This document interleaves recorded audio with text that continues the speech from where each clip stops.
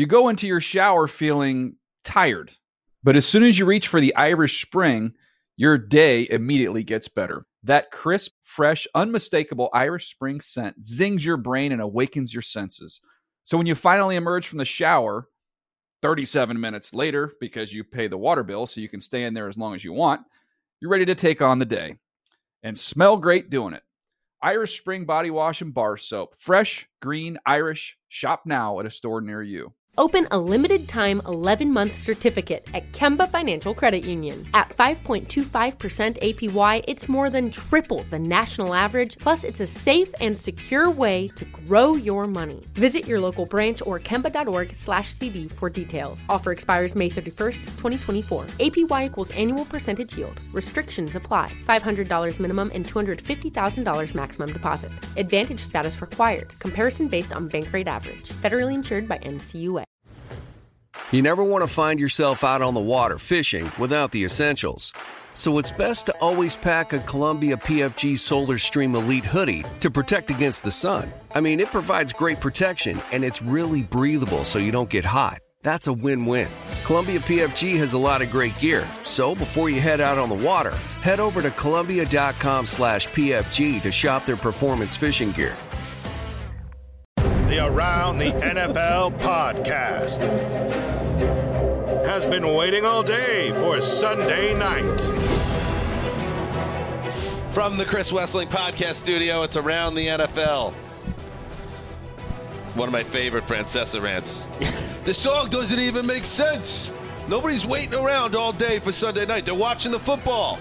They're already watching the football. Back after this. It's a logical take. Dan Hans is here. Greg Rosenthal and Mark Sessler, heroes. It is the Week 5 flagship program, and so much to get into. Yes, Greg. Nothing. That gave me like a window into when we're doing this show 7 years from now, and the start of the show becomes Dan's version of just even. It's just like, hey, around the NFL, Mark, Greg, Dan. Yes, Greg. It's fun to be together on a Sunday night, and I feel festive right now. I feel excited. I told Mark before the show that he's wearing his shirt that he's wearing on Sunday night. It's more like a Friday night shirt. It's more like Daddy's going out. Daddy's getting behind the velvet ropes. And I think a little like a festive party boy, Mark. It could be a good thing tonight. Sure. I mean, what is the difference between Sunday night and Friday night? Unless you make it a difference. I see no boundaries. Well, for viewers on YouTube, they can check Mark out, being the change he wants to see in men's fashion. And then right next to him, I look like it's Saturday morning, and I'm not going to leave the house. You are also the change that you want to see in fashion. I've noticed a lot of fashion new roads with you over the last couple of years, And Greg. don't forget, it's also, this show is available on the NFL channel. Yeah. So, good to know. It is. Many games are played today. Our job today is to take you through them all and explain why the NFL is what it is at this moment in time. Week 5, we had another big time fun game in London. So I feel like, why don't we start there? Let's do it. We're back from England, but the NFL had more business to do. So let us head to the hot toddy where the Giants and Packers did battle. Rodgers in a shotgun set. 7 seconds to go. Giants by 5. Rodgers back to throw. Spins away from pressure. Under pressure again. Dances to his right. Now he gets hit from behind and gets whacked and fumbles the football. Recovered by the Packers, but that is it. Ball game over. The New York Giants have come to London and rang the bell of the Green Bay Packers, 27-22. Ooh. Bob Papa. What is this music? Turn this music off, Justin Graver. It's on, bro. It's on in New York City. Turn this up in my headphones.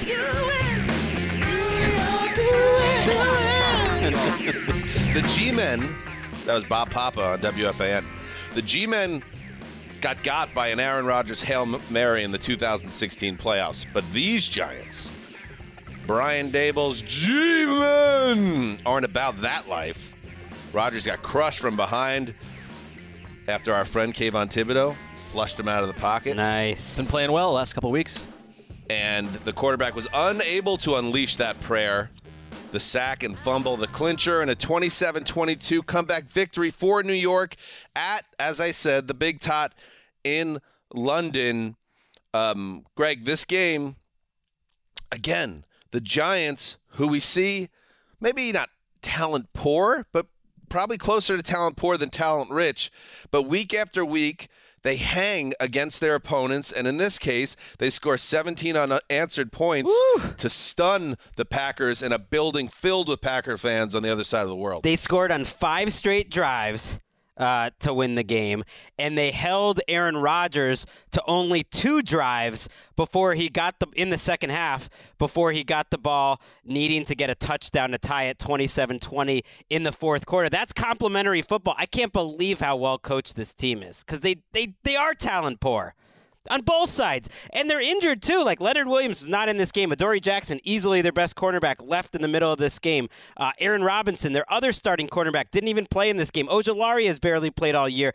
And yet they're sticking to what they want to do on defense, which is blitz. On the 2 biggest snaps of the year, they blitz Aaron Rodgers right on the goal line, end up deflecting both of those passes on the drive in the fourth quarter before they tried to set up for the Hail Mary. And the offense is grinding down opponents with the running game, and that takes a little pressure off of the defense.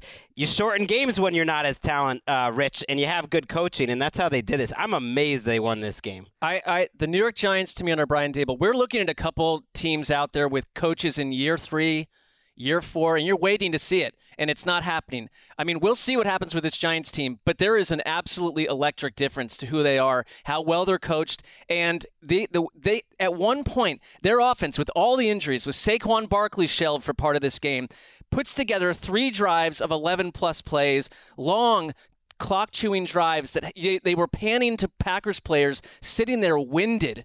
And I really think they broke the Packers in this game to some degree. And they're flashing to Daniel Jones with his hand bloodied. And I know Daniel Jones is not a perfect quarterback, but he kind of just fits what they're doing right now. And he made some key throws in this thing. And I love the way that they play, because I know I get ripped for sometimes saying I want these games to be short. What I really want ripped. He gets destroyed. Sessler decimated. I love the way they play, because I like drives that are long and they just basically take a defense and puts them into a box. Twitter is ablaze with people ripping Mark Sessler for asking for short games. It's basically Mark on loves this a show. long drive. This wasn't even a short game. It was a totally normal length game. But the way that they shortened it. They did with the way they played. And I really think that Brian Daboll is proving, and Wink Martindale, that like whatever parts they have on the roster, they're going to maximize them. And this team just simply believes in itself. I don't forget the past regime when Giants fans, and I know many of them, thought similarly positive thoughts about Joe Judge. Oh, I like the way this team, it's kind of a hard-nosed team. People forget how quickly the worm turned there, and everyone wanted Joe Judge out, and he was out. But yeah, it does feel different right now with Daboll. They just seem to come into games very well prepared. They have a game plan. They stick to it. And Barkley, even though his numbers don't jump out at you, like Mark said, he left this game with a shoulder injury, disappears, comes shooting out of the tunnel, as we're told by Mark Sanchez, and immediately has a huge impact play, scores the the touchdown run on a direct snap to put them ahead and complete the comeback. And for Green Bay, this is the second straight week where I've been watching them, and I'm waiting for the defense to make the big play, to get the big stop, to get the game under control, and they can't do it. Here is what Matt LaFleur said about the effort of his team after the loss. Give New York all the credit. They outcoached us. They outplayed us. They definitely wanted it more, and it was the tale of 2 halves, and they kicked our butt in the second half, and you can't do that in this league. You cannot. Couldn't get any deep throws going. 0 for 6. They've actually had plenty of explosive plays. They're just a weird team right now, but I think their defense is soft. And we came into the year thinking this is going to be the best Packers defense in a while. It's loaded on paper. Devondre Campbell not playing as well. Rasul Douglas, who had a killer penalty in this game, not playing as well as a year ago. On paper, they look great, and then in the fourth quarter, they feel like you can kind of push them around a little bit. Yeah, I agree with that, and I'll say this, though. they missed Davante Adams. And I know that's not breaking news, but there's so many moments in the last 2 weeks even, but especially in this game, where when things get tight, all of a sudden Rodgers throws a perfectly placed slant that goes for 38 yards. Like that big play to calm things down. And I know the offense is not the quote-unquote problem right now, but when you factor in the defense that is not bowing up to shut things down, and then the offense not quite being where it needs to be, you're getting these close games, and it worked out last week against the Patriots and a third-string quarterback, but it didn't work out this week, and I think, Greg, they said it. I mean, Mark, they said it. Aaron Rodgers said it last week. He said the way we've been playing is not sustainable, playing all these close games, and then they go to London and do the same thing again, but this time get beat. Right, in a game that almost essentially said this is where the Giants' journey ends in terms of being the fun little flavorful 3-1 team, and it was the opposite because this is a Packers team. This is a Packers team that does not play complete games. So the coach said it today. Rodgers has said it. There's been multiple cutaways with how frustrated he's not in a place in his career where he wants to probably tutor a big group of young wide receivers because there's some talent there. There's no doubt. Romeo's been good, but there have been these drops on some of these deep shots. And so they've not played a complete game. I can think about one moment today when it was 2020. The Giants tied it up. They had basically, whether you agree with it or not, the momentum, Patrick Claybon. But then the Packers go out and lay an egg going to 3 and out. And they never really came back from that. And then the tip passes at the end against Aaron Rodgers were the Giants' defense stepping up, which they've not done in years. They're going to be around now. I've had my doubts about this Giants team, and I still do long term. But 4-1, and there's some pretty soft spots on their schedule. They're going to be a big part of this season, and we appreciate that. It does make it more fun. It seemed like a great crowd there. A lot of Packers fans there, a lot of Giants fans, and one fan of the Around the NFL podcast really made my day, Joseph Warley, trying to get an answer to an important question.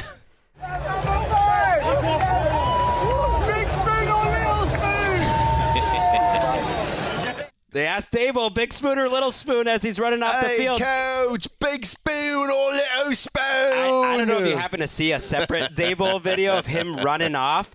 It made me fired up. He was like getting the crowd going as he's going into the tunnel, as if he was like the best player on the team, and he was going crazy. I love it. Big spoon, by the way. Just in terms of context for people that don't know, in the middle of the summer, Kayvon Thibodeau was in this very studio, and Mark asked Kayvon Thibodeau if Brian Dable was a front spoon or back spoon type of dude, and Kayvon Thibodeau looked at Mark like he had an elbow growing out of his forehead. He did, and I mean, I still want the answer to that question. I think I know the answer. I have a theory. Without proof. Right. Yeah.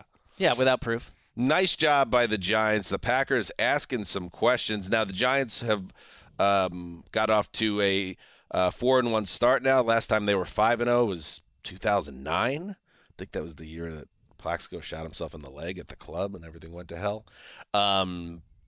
Could the Eagles improve to 5-0? Here we go. 43-yard attempt. The ball is spotted. The kick is underway, and the kick is no good. It's no good. It is wide right. No good. He missed it. The officials hesitated, and he missed it. The Eagles are going to be 5-0. Oh, you can't miss that kick. Merrill Reese with the call. WIP. The Cardinals, after, unfortunate situation with Kyler Murray sliding down feet first, thinking he has a first down. It wasn't. So after he spiked the ball, it was 4th down. So they had to bring out the kicker when they had a chance to maybe go for the win. And then Matt Amendola pushes that thing wide right. Final score, Eagles 20, Cardinals 17. The Eagles are 5-0 for the first time since 2004 when they won their first 7 games and finished 13-3 and I believe went to the Super Bowl. All right. Mark, I know you're feeling good because you locked up the Eagles. I do feel good, and I was not the only one. As did Greg Rosenthal. Right. Double lock. He feels good too. But I could tell you were looking a little nervous in the second half of this game. I was, because this is sort of the Cardinals' blueprint. First 4 drives, they got like 50 yards. They look like they haven't practiced all week.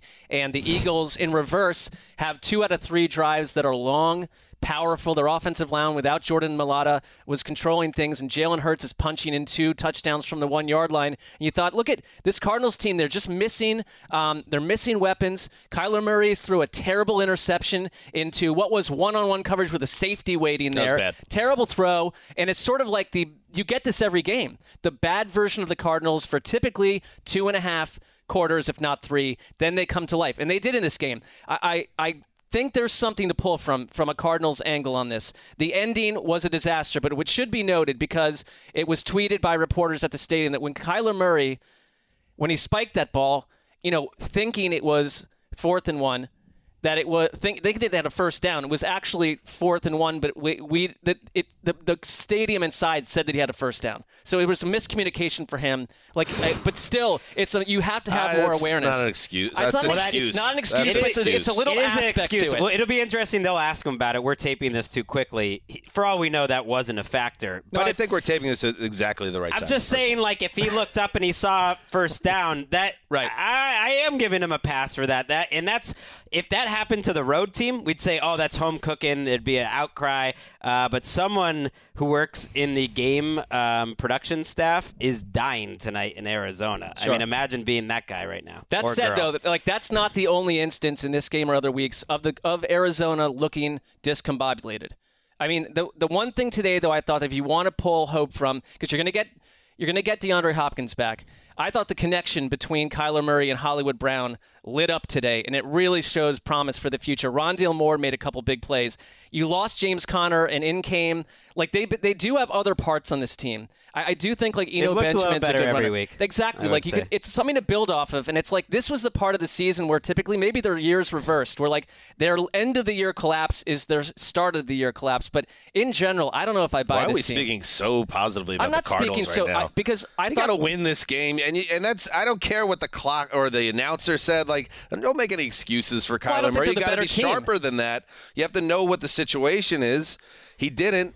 We would be. Tom Brady would never do that. That's a situation. Tom Brady's lost track of timeouts in the situation. I don't know. Keep making excuses for Kyler Murray. Go ahead. I don't think I'm making an excuse for him. This is a great effort by the Cardinals. It's not a great excuse for him at all. And what I've said was they've been doing this for 2.5, 3 quarters every week. It's not enough. I just checked. This was It's just another thing in a long line with this team under this coaching staff and with this quarterback where things don't work out the way they should because things aren't tight enough. It's not a tight operation in Arizona. And they played a better football team today, too. The Eagles, we should be talking more about the Eagles. Right, this was the first game where Arizona didn't fall down 10-0 all season because they fell down 10-3 to the Panthers last week. Still haven't scored a touchdown yet in the first quarter. That's how their start to the game. I just think if he looked up and they said first, it's not someone said first down. They looked up and on the board it says first down. If he saw that, you could absolutely see that being a factor in why you're spiking. And it was a pretty unique play. It was kind of a brilliant play call, I thought, by Cliff Kingsbury that he didn't execute right. They called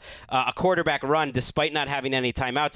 But if you got the first down, if he had dove head first or gotten the actual first down. That's part of it, too. That's my point. That is the part of it. He started his slide before the marker. He clearly could have gotten it physically. This is part of the Kyler Murray thing that I find frustrating. Don't straw man this because it's there's no straw man here. Kyler Murray, I hear excuses being made for the guy. I don't think so. We're calling them discombobulated, disorganized for 3 quarters a week. They're a hot mess, but they've gotten a little bit better on offense each week, too. In certain on defense, moments. I was amazed. Their defense did a good job today. I'm amazed. They were amazing today. I agree with you guys.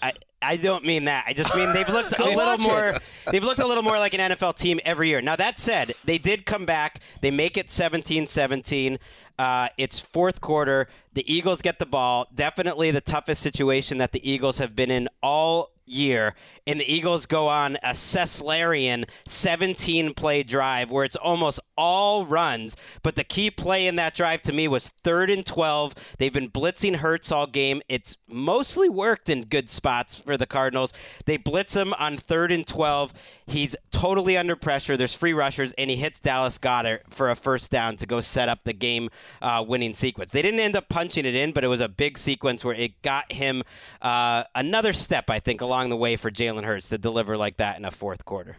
Yes, the Eagles 5-0, like I said, first time since 2014, and a huge showdown with the Cowboys next week. So A lot of fun. All right, let's speaking of the Cowboys. What a division. The NFC East is back. Let's see what happened with the Dallas it's here Cowboys. whether it's here or not. We know that. Across the sidewalk at SoFi Stadium. And they're going to give the ball to Pollard. He busts up the middle. He broke a tackle. Right to the 40.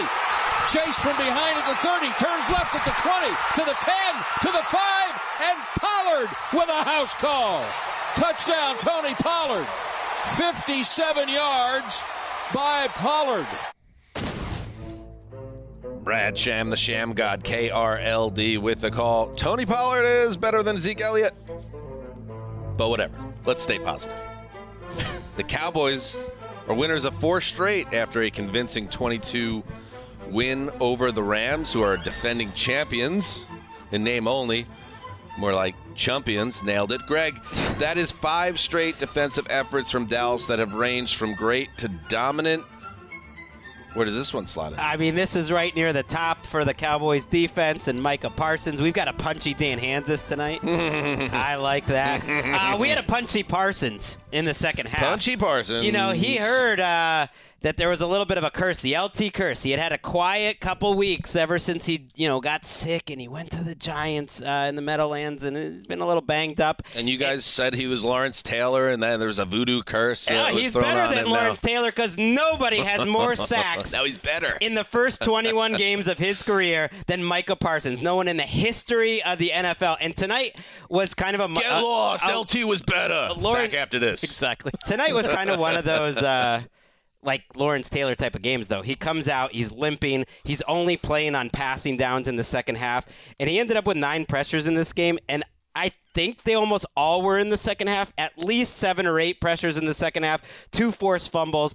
He forced a holding call, a few tackles for loss, 3 quarterback hits. Like, he was in the backfield basically every play. He was on the field in the second half of this game, and he made it, much like Monday night for the Rams, impossible for them to run an offense. Now, this is absolutely a Rams problem, but it's also anyone that plays the Cowboys problem, because even though Parsons had an epic game, it's everyone else on the offense, on the defensive line too, early in this game that made it tough for the Rams, and they are a problem. Well, and I mean, Micah Parsons, late in the game, I saw a cutaway of him after a tackle where he's sort of doing the thing a little kid would do when he's trying to hold in, having to go to number 1, and it's like, oh wait, this guy is playing through a terrible groin injury while wreaking utter havoc on Matthew Stafford. I would and imagine friends. the medical staff said he's not at risk of injuring it further, so that makes sense that he was staying in, and he's great, so he kept making an impact. So you have the defense, again, they've given up 1 touchdown exactly in every game so far this year. All 5 opponents have scored exactly 1 touchdown, nothing more, nothing less. So you know what you're getting from Dallas's D. As long as they stay healthy, and this isn't a serious issue for Parsons, hopefully, and he continues to dominate, that's going to be a big part of this. On the Rams side of it, this is really bad. It is. I remember after like week 2 or 3, Mark, we talked about the Rams, and I was like, let's see where they're at. Let's see once they get their footing. And now I don't think it's too soon to panic with the Rams, because you take away that Cooper Kupp 75-yard touchdown in this game, and that's it. There is no juice to this offense. Stafford looks old. He doesn't look and I'm not saying he is old and he can't play anymore. Doesn't look healthy. But the way things are moving, the way the offense looks, his inability, he's thrown 1 touchdown pass in 3 games now. And the Rams are not getting anything on the ground, 2.5 yards a carry on 15 carries. And as we know, as everyone knows, Allen Robinson is not working out. Another very quiet game for him, 3 catches for 12 yards. So it's that feed, keep pumping it into Cooper Kupp, or else. Well, so they're one-dimensional on that front, because they also, and I get that it's 2022 and half the league or more than that don't care about running the ball, but like there is zero balance to this offense. The whole thing channels essentially through Cooper Kupp. There's massive protection issues. We can look at what Joe Burrow and the Bengals did with protection issues a year ago. That's a total aberration in the NFL. Matthew Stafford under duress, the way that he's been, no matter what they've done with their line combinations, last week, this week, have been utter disasters. The Buffalo game, which I was like ready to throw that out because it just seemed like maybe that's just not, it's week 1. Like that was an indicator of what was to come, their core issues. And I know Sean McVay is, after they play the Panthers next week, they've got a bye. Is it a crisis? I mean, teams have to work their way out of this, but it is because Sean McVay has a week in between each of these games to fix it, and nothing's getting fixed. Well, they've played two of the best defenses in the league in a row, but I think it's fair to say they have a bottom 5 or 6 offense right now. I mean, nothing's working. David Edwards, the offensive lineman, they were excited to get back this week from a concussion, left this game with after being tested for another concussion, which is very worrisome for him. And when you have 2 in a short area like that, you're usually not playing football for a long time. But it's also some of their regular starters that were getting beat. I mean, it was Havenstein was getting beat. He's their best guy. And on defense, I asked for them to step up, and they did. I mean, the defense gave up only 15 points in this game, and 3 of those were on a turnover that they basically stopped and held up in the red zone. So the defense did everything they could. They did give up a couple plays. We listened to the Pollard play, but I'm not going to kill the defense on a day 239 yards. Right, when Cooper Rush barely got over 100 yards. 239. I mean, you are playing Cooper Rush, who's played well, but it's a backup quarterback. Right, but they got pressure. They made a couple plays.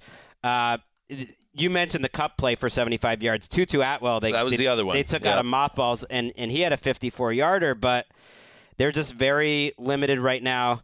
But I do think the fact they've played the Cowboys and the 49ers is making this seem even worse than it is. But that said, if they're going to go anywhere defending the Super Bowl titles, you're going to probably meet the Niners and the Cowboys again. Right. They have to be a different team in 2 months than they are now, and I think they potentially could be. Go check out the Rams maybe in November of last year and some podcasts that we did when they were in a deep funk back then, and you would have thought there'd be no way they can get fixed, and then they win the Super Bowl. So it's not over for the Rams, but I think there's reason for concern.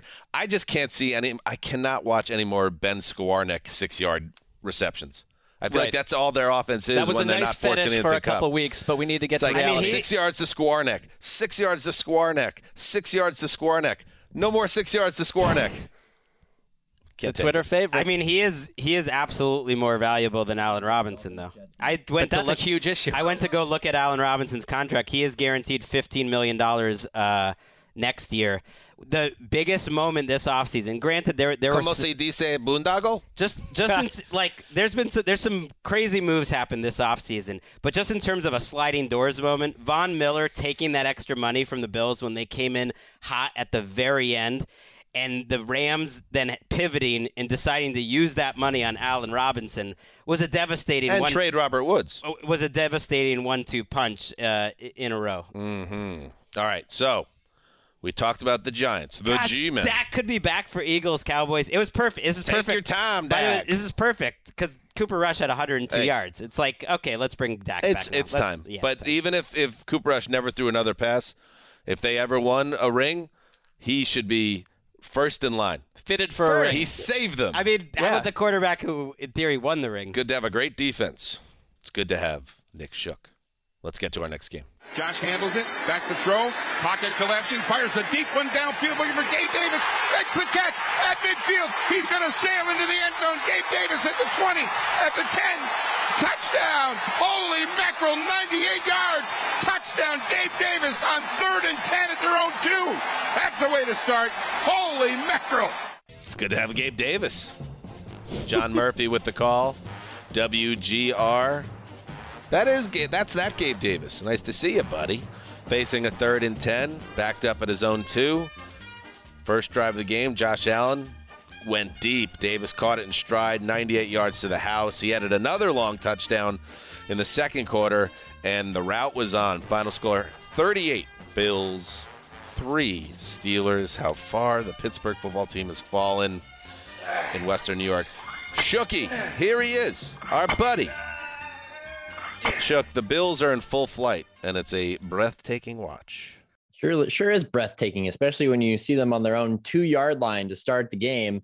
And then there goes Gabe Davis down the middle of the field, streaking down the field. Josh Allen delivers a beautiful pass to him. 98 yards later, they're on the board, and that was just the start. They were operating. I explained that, though. Why you're saying it again now? I think he did it in his own way. He did it in his own wonderful way. You're on Dan's radar. Dan's a little punchy. Nick doesn't know, but Dan's a little punchy.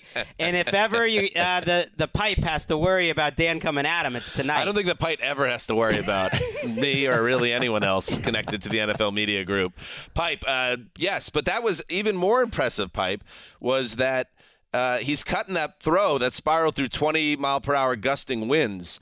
But that's just what Josh Allen and this Bills offense is able to do that others can't. Yeah, you never would have been able to tell by the statistics. 424 yards passing for Josh Allen. The completion percentage not totally up there, 20 for 31 overall, but it didn't matter. They were just flinging it around the field all afternoon. I don't know if it's a lack of fear in the Steelers defense, which is basically toothless without J.J. Watt rushing the passer, or if they just felt, you know what, let's throw it around the yard and see what happens. They found a ton of success. It didn't matter who he went to. He was great with Stephon Diggs.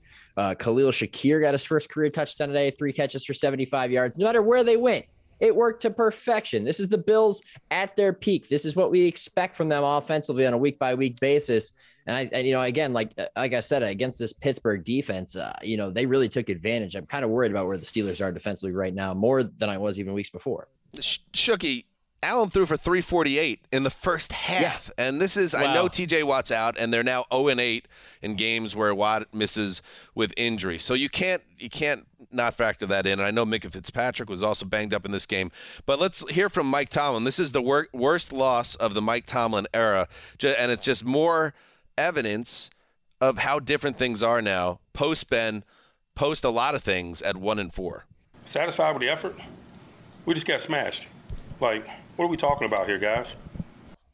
And if you're watching on YouTube or the NFL channel, you see the intensity in Tomlin's eyes. This was a non-competitive game that was over, really, boys, from the jump on the 98-yard touchdown. It never felt like a real game. I mean, Shook, it's a tough spot, obviously, for Kenny Pickett. The minute that they named him the starter, you kind of look at their schedule and you thought, this Bills defense and this whole situation is going to be rough. I mean, how did he look to you? I thought at least what I liked about him, there was a couple moments where he took that one hit where they threw him to the ground and like his leg bent and he got up and just was like, this guy is like not going to take it sitting down. I think that's what I kind of love about his character and his kind of fire. Yeah, it reminded me of Joe Burrow's Week 2 Thursday night performance in his rookie year against the Browns, in which they dropped him back and threw the ball over 50 times.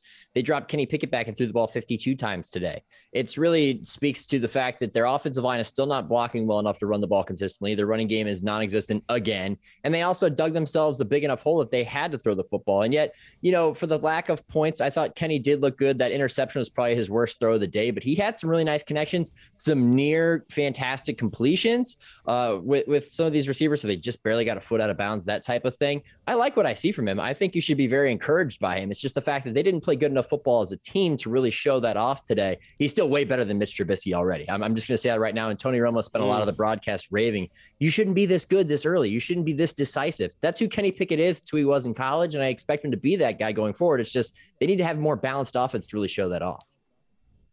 This Bills defense is a problem for the rest of the AFC. It's actually, I think it's one of the most meaningful developments of the first 5 weeks, because ultimately this first 5 weeks, what is it really going to tell us about who wins the Super Bowl? But I think their defense is even better than I expected, despite injuries coming into the year, and I think it's just going to make it even tougher to go there and win in the playoffs. All right, Shooky. So the Bills keep rolling. They give Zeus or something to think about when it comes to the power rankings. They got him at number 2. I give a lot to think about. The best team in football? I kind of think they are. I don't want to be disrespectful to the Eagles, but I think that's fine. The Eagles fans will take the way that you speak about the Cardinals and the fact that they came within a kick that's of competing with the Eagles today, I think you have your answer. We're handing out lollipops to the Cardinals today. No, we're not. We were not. Hey, Shooky, do you want to talk about the Browns? Mark, we were not. No, I'm annoyed by that take because it's not accurate. Hey, you brought it back up. This is the cross I bear, guys. I'm bearing the Panthers cross this year, and I'll bear the Browns cross. All right, let's hit it. The highlights of Browns-Chargers. Play clock down to 4. Snap. Kick is up, and it is no good. No good. He pushed it right. Yeah, money. The Chargers are going to get out of here with a win. And, man, DJ, you want to talk about the skin of your teeth. Yeah, professional DJ. I mean, DJ worked for the Browns, and it didn't go great from what I recall. So maybe there's a little I mean, he moved on to the Ravens, which is a more successful place for him to go. He's got a scratch. Yeah. Look at he's just laughing at them. Matt Money Smith. It's good to hear Matt Money Smith's voice on our show. I just want to say that's nice. Our friend. And Daniel Jeremiah with the call KYSR. Brandon Staley owes Cade York a beer. The Browns kicker missed a 54-yard field goal with 11 seconds to play. allowing the Chargers to hold on for a 30-28 win. That miss came after Staley, the Chargers coach, who likes to play fast and loose, went for it on 4th down near midfield, setting up what would have been a crushing loss for the Chargers. And yet, Shooky, let me tee up Mark on this one. And yet, Mark, in the end, it worked out because the rookie sensation, who maybe I shouldn't have put it in the kicker club after 1 week, as it's gone to his head. He can't make the kick. He missed 2 in this game, and the game they lost by 2. Well, yeah. I mean, it's a lesson that, what a kicker does in week 1 we've never seen before. There may be rough times ahead, especially if you played for a Browns team that, looking at these first 5 games, and Shook, you're feeling this as much as anyone, the inability to close some of these games where you had, for 3.5 quarters, I see so much that I like about this Browns team, especially with Jacoby Brissett, who I never thought would do what he's done. Play the way he has, Nick Chubb looking like Jim Brown, David Njoku looking like that contract made some sense at this point. I mean, the defense I have major issues with, but they've had a chance to go 5-0, and they are a mess record-wise because they cannot figure out what to do when it matters most in the end. I think that anytime you put a game on a rookie kicker's shoulders, you're asking for trouble. But more importantly than anything, it's the fact that their defense has not been able to put together anything near a complete or consistent game. It's been a mess. It was bad against the pass the first couple weeks. It was bad against the run last week. And this week, it was bad against everything. So no matter how well this offense plays, because this offense is putting a good amount of points on the board with Jacoby Brissett, who's playing above expectation. Anytime you have those breakdowns defensively, and they're ugly at times, very ugly, then you're always going to be in these close games. They've lost their 3 losses this year, combined margin, 6 points. That's something that a defense can change. It's just 1 or 2 more stops per game. You can win those games. So I don't put it so much on Cade York. Yeah, he missed 2 field goals. He missed an extra point that opened the door for the Jets to win that game too. It's more about the fact that you cannot play consistent defense, and it is embarrassing. It's to the point where I'm watching out to see if they get rid of their defensive coordinator after only 5 weeks because it's that bad. It continues to happen. It's terrible, right. And that's why they are where they are. They're an average team because of it. Because, Shook, this is not a first-year coordinator with new players. This is these guys should know what they're doing. Greg. Yeah, we're just sitting part of the reason the Jets get back in is because Denzel Ward, who should be a top 5 cornerback from what we know, gives up. He's getting burned by Corey Davis. It's what is going on with this defense? Because we've heard Wood say, we're going to need to simplify things. I don't like hearing that from a multi-year coordinator. Week 5 simplify is a bad sign. They seem like a dumb defense. They make a lot of mistakes, and there's a lot of confusion. And they seem like an incredibly soft defense. I mean, the Falcons embarrassed them last week, and the Chargers had 238 yards rushing in this game. Going into this game, they only had 258 yards rushing on the season. They almost topped that today. So it's a toughie. That's not good. And by the way, I see you were trying to get on Staley there, playing fast. I am. Hey, how about you try to win the game a couple times? We've been asking for coaches to do that forever. Give the balls to your best player and try to win. And hey, how about have 2 chances to win the game, win on offense or win on defense? That's why you do it. All right, listen. That's why you do it. I get it, and to Staley's credit, he didn't back down after the game. He said, we're willing to live with that decision. There was no way I'm taking our offense off the field. And Cleveland's defense stinks. Okay, there's logic to it, but I just think it was beyond the onions, put them in a wheelbarrow because you have a 2-point lead. You're at your own 46. You're up by 2 points. You take a timeout, and then you go for it. The Browns had 70 seconds and no timeouts. If you just execute on special teams, I think you're in good shape, but I understand that side of it. The numbers would say that's one of the clear. Now, I know you don't want to just go off the numbers, but that would have been one of the most clear decisions possible. One of the worst decisions of the week to kick it. And it's partly because of the lack of timeouts, because you can hope for your defense to stop them still. If you don't get the yards. So the analytics would support going for it, Oh, yeah. right? It was like a plus 12% type of point. Because I think we agree and see all this business, but to me, it just felt in the moment a little bit extra. Oh, Keenan Allen didn't like it. He was watching on Keenan Allen is definitely. What did Keenan have to say? What did he tweet here? Hold on. He said, "What the F are we doing? What the F are we doing?" Exactly. See, I got Keenan Allen on my side. That guy's a stud. All right, Shooky, any other thoughts? A game where the teams combined for 908 total yards, 53 first downs, and your boy Jake Brisket has thrown just 3 interceptions all season, but man, he chooses in killer spots. He chooses they've all They've all come in inside the last 3 minutes of the game. Last 3 minutes of the game, he's thrown all of them. But you know what? I've agreed with Greg a lot in my life, including agreeing with him on his decision to hire me way back in 2014. It was a great one. I've never agreed with him more than in this 3 minutes right here. Thanks, Nick. That was good. Didn't know where you were going with that, but I liked it. Well, we'll see if you're on the show next week, Nick. All right, punchy. Nick Shook. Your Jets are a winning team, and you're punchy, Dan. I love it. I love you, Nick, and we'll see you next week, buddy. All right, guys. All right, we'll take a break, and then we will get to those New York Don't Jets. you go against those analytics, Dan. Never. I wouldn't dare. We'll be right back.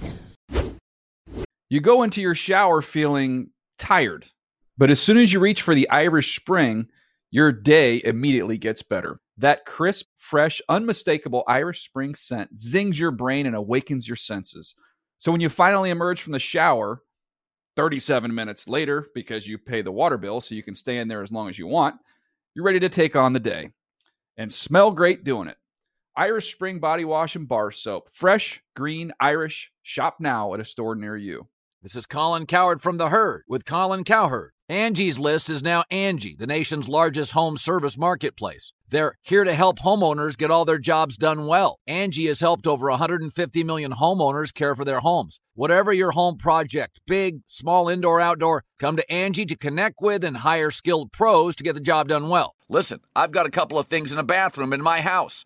Got to get it fixed. I don't have time, and I'm not good at it. Angie is. In just a few taps in the Angie app or clicks on the site, you can have Angie tackle your home service project start to finish. With over 200,000 pros in their network, Angie makes it easy to research, compare, and hire pros to ensure a job done well. With 29 years of experience combined with new digital tools to simplify the process, Angie makes completing home projects really easy. Renters, you can use Angie too for moving, installations, or cleaning. Angie can even help with extremely specific projects. Just tell them what you need, and Angie will find the right solution for you. Get started at Angie.com. That's ANGI.com, or download the app today. Hey guys, this is Matt Jones, Drew Franklin from the Fade This podcast. We got a great episode coming up, picks in all the sports, football, basketball, we do them all, but here's a preview of this week's episode. Do you think it's more embarrassing to dye your hair or to have hair plugs? I don't think either are embarrassing if you're not trying to conceal it and act like you didn't. Okay, so you think if you just come out and go, I got hair plugs. Yeah, like check out these hair plugs. I mean, don't just walk around, tapping, hey, stranger, I don't want you thinking this is natural, but I mean. Do you have to do that with everyone you meet? Some people try to act like they, you know what I mean. Yeah. But I mean, like John Cena got it. You know, when John Cena came back to wrestling, he had a bald spot, and now he doesn't. Mm-hmm. You think he should be required in all interviews to say, look, by the way, I covered up my bald spot? Yeah, I guess it's weird. I mean, you don't wear a sign or put a sign in your yard, but. All right, so what about toupees? Those are the most obvious. But let's say you're like Bill Self and you can get it to where it looks good. His is magical. I don't even know if his is a toupee. It is. I think he went into the future and had a procedure we haven't even discovered yet. And this episode was brought to you in partnership with DraftKings. To hear more, listen and subscribe to Fade This on iHeartRadio or wherever you listen to podcasts. To the swamps of Jersey. Play action. Thompson looks downfield. Under pressure. Lost the football. He was sacked. It's scooped up by Quinnen Williams. He's at the 5-yard line before he's brought down. The Jets with a strip sack. Quinnen Williams ends up with the recovery. First and goal, Jets. Do you hear that? Well, you hear that. You deserve it. 40 burger bongos. No, not just I deserve it. Jets fans deserve that. You hear the buzz? Hear the buzz in the building at MetLife Stadium when Carl Lawson ices that game with the strip sack of the third-string quarterback of the Dolphins? Whatever. Bob Wischusen with the call.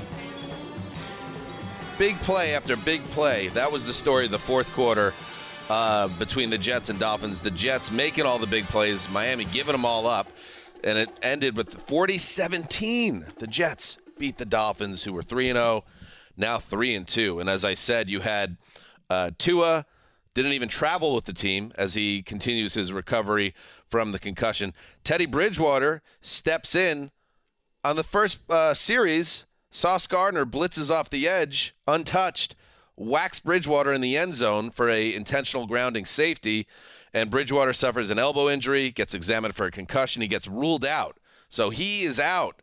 So Skylar Thompson, who was a preseason star, steps in, and he was fine. I mean, he wasn't lights out, as you wouldn't expect him to be, but he wasn't the reason Miami lost this game either, in my opinion. What happened here was the Jets jumped out to a big lead early, and Miami gets things under control to the point where early in the fourth quarter, they're lining up for a field goal with a chance to go ahead, and every Jets fan is thinking the same thing. I can't believe we're going to blow this game with this situation. Teron Armstead also went out for the Dolphins early in this game with a toe injury, their star left tackle. And yet the field goal is missed. And then with Breece Hall leading the way, the Jets offense takes over, and then the defense gets the stops. And all of a sudden, like I said, Mark, there's juice around the Jets. I don't know if they're frisky. I don't know if they're spicy, but they don't suck. They don't suck. And this is interesting. They're this at is an least interesting frisky development. at the very least. They are certainly frisky. I think they are, just over the hillside. Exists spicy. Go to Lambeau Field next week and get a dub, and you're spicy. The reason I think they are because so spicy's definitely better than frisky is what we're saying? I think it's a matter of opinion. I tend to think you graduate from frisky to spicy. Okay. I tend to agree with you. I think frisky is also a mood that comes and goes. Spicy, if you're spicy, you're just spicy. Spicy food stays spicy for the most part. That's what the Jets are. Can you say spicy a few more times? I'll say it a lot for this team because this team has sucked wind for as long as we've been doing the show, outside of that fraudulent 10-6 year. It wasn't fraudulent. Well, whatever it was, it ended in a fraudulent. Yes, it did. This is actually, I think, a day where you could say it is a big win for Joe Douglas, who, Joe Douglas gets a lot of praise, and it's like we haven't seen it in wins, but his picked players are starting to become the core of this team. Like Breece Hall today, Sauce Gardner. I mean, it wasn't so much today, but Garrett Wilson's been good. Zach Wilson, after last week, he played a steady game today, it looks like today. It's like you can see the makings of a real team. And we finally, I thought, got the Robert Saleh that we got a little bit on the Niners sideline that I think helped get him a job because the guy was total fire. And here he was today, very pumped up. And he should be, because I think you put all this work into this and you go through the seasons, and it's like last year was so rough. You've had injury situations with your wannabe starting quarterback this year already. Got to deal with Joe Flacco. And this happens today. I don't really care for the Dolphins side of it that much because it doesn't really matter. It's just the Jets probably learning we can win games. Yes. That matters. And that was, they've stolen the 3 wins that they have all came 2 comebacks in the fourth quarter. And then this game where they almost let a game get away, and then they just imposed their will on an opponent and blew them out of the building. So these are encouraging signs of growth. I think there's some swagger that starts to build with a young team, and the Jets are one of the younger teams in the league. So there is much reason for optimism after this game. The earlier comebacks, the Steelers win, the Browns, I almost didn't know what to make of those wins because they range from unlikely to miracle. This one's this is the one where you go, okay, I understand the Dolphins were shorthanded, but who cares? But it doesn't matter, yes, because the Jets got the job done, and you're right. The thing that's been haunting the Jets during the time we've done this podcast since 2013 is they don't have any good young players. They keep whiffing in the draft, so they stay talent poor. Sauce Gardner also had an interception in this game. Wow. He is a big time defensive rookie of the year candidate. Garrett Wilson, absolutely in the discussion as one of the best wide receivers from his rookie class. And Breece Hall, with almost 200 total yards in this game, he has, I think, maybe over 200, has announced himself as a potential star himself. So there are true reason for optimism. Can you imagine WFAN tonight? We'll see how the Mets do. Right, but with both football teams that have been moribund for so long, like showing some. I saw this is the first time since 2015 that they've been both over 500. They were a long time. Midway through that year, they were. That's a long time. It's, like it's crazy. Babies are now 8 when that was. They are so much more talented, just generally. And you're right. That's the thing about putting a few deposits in the Mojo Bank early. Mm-hmm. You're right. They got a little lucky in those wins. You don't know what to make. Doesn't matter. Those wins still count. Yep. I keep saying, who cares? Right. Those wins count. And then you have have games like this where you totally deserve to win, and that counts too, and you start to feel that you're in every game, that you can win in any situation. You said Skylar Thompson wasn't the reason they lost, but as someone, I didn't watch the game. They averaged under 5 yards per pass attempt. They were almost leading the league coming into it at nearly 8. That's fair. But also, I don't even know. What was your Skylar Thompson throwing the ball experience? What was it like? The numbers lie a little bit because they gained 100 yards in penalty yardage on deep shots that got flags. So he did take shots. They didn't register in big gains for the receiver statistically, but they moved the ball with him thrown downfield. So probably would have been better with a quarterback with more experience. But again, they just got beat on both sides of the ball in the last quarter of the game and turned it into a they got to laugher. worry if they don't have their top 2 quarterbacks next week. They also could be without Xavier Howard, who missed this game, their top cornerback. And then the Armstead injury, that's been a recurring injury. And they mentioned that it was a situation where they wanted to get him out early because they have a plan of a specialist he's going to see in New York. And that's their big-time left tackle who's missed a ton of games over the last 5 years for the Saints. It's one of the reasons the Saints didn't want to They can't have an injury without it becoming a total unsolved mystery scenario. And in that vein, I do want to say the NFL has the new concussion protocol. And you saw with Teddy in this game, he had no concussion symptoms. He passed every test, but because a spotter saw him stumble, he was removed from the game, and that was enough to take him out. And now you could either tell me that's the NFL making improvements, or you could say some corrective steering has been done to the point where we're not letting guys play when they're symptom-free and telling the coaching staff, I'm ready and I want to go in. This is all fallout from the Tua injury and the back-to-back And we announced this rule change this weekend, so you better believe we're going to find a way to give you an example of it on Sunday. Especially if it's a Dolphins quarterback. Well, I think the whole idea is that guys can pass the test and be symptom-free and be very much at risk for a head injury. You can look like the players have shown they know how to pass these tests, basically, when they still are having a problem. So they're erring now on the side of caution. That remains murky still in terms of, you asked the question, what happens in January if a spotter thinks that Patrick Mahomes took a misstep? Is he out of a playoff game? Hopefully we don't find out. But, yes, that's something to track in the post-Tua world after his head injury. Let's move now to the Superdome where Geno Mania looks to keep running strong. From the right hash mark, Taysom Hill keeps it, looks for first down, and he's got it. And he's got room to run. 50, 40, 30, 20. Will he get caught from behind? That is going to be a touchdown. Taysom Hill. Taysom TD. 60 yards.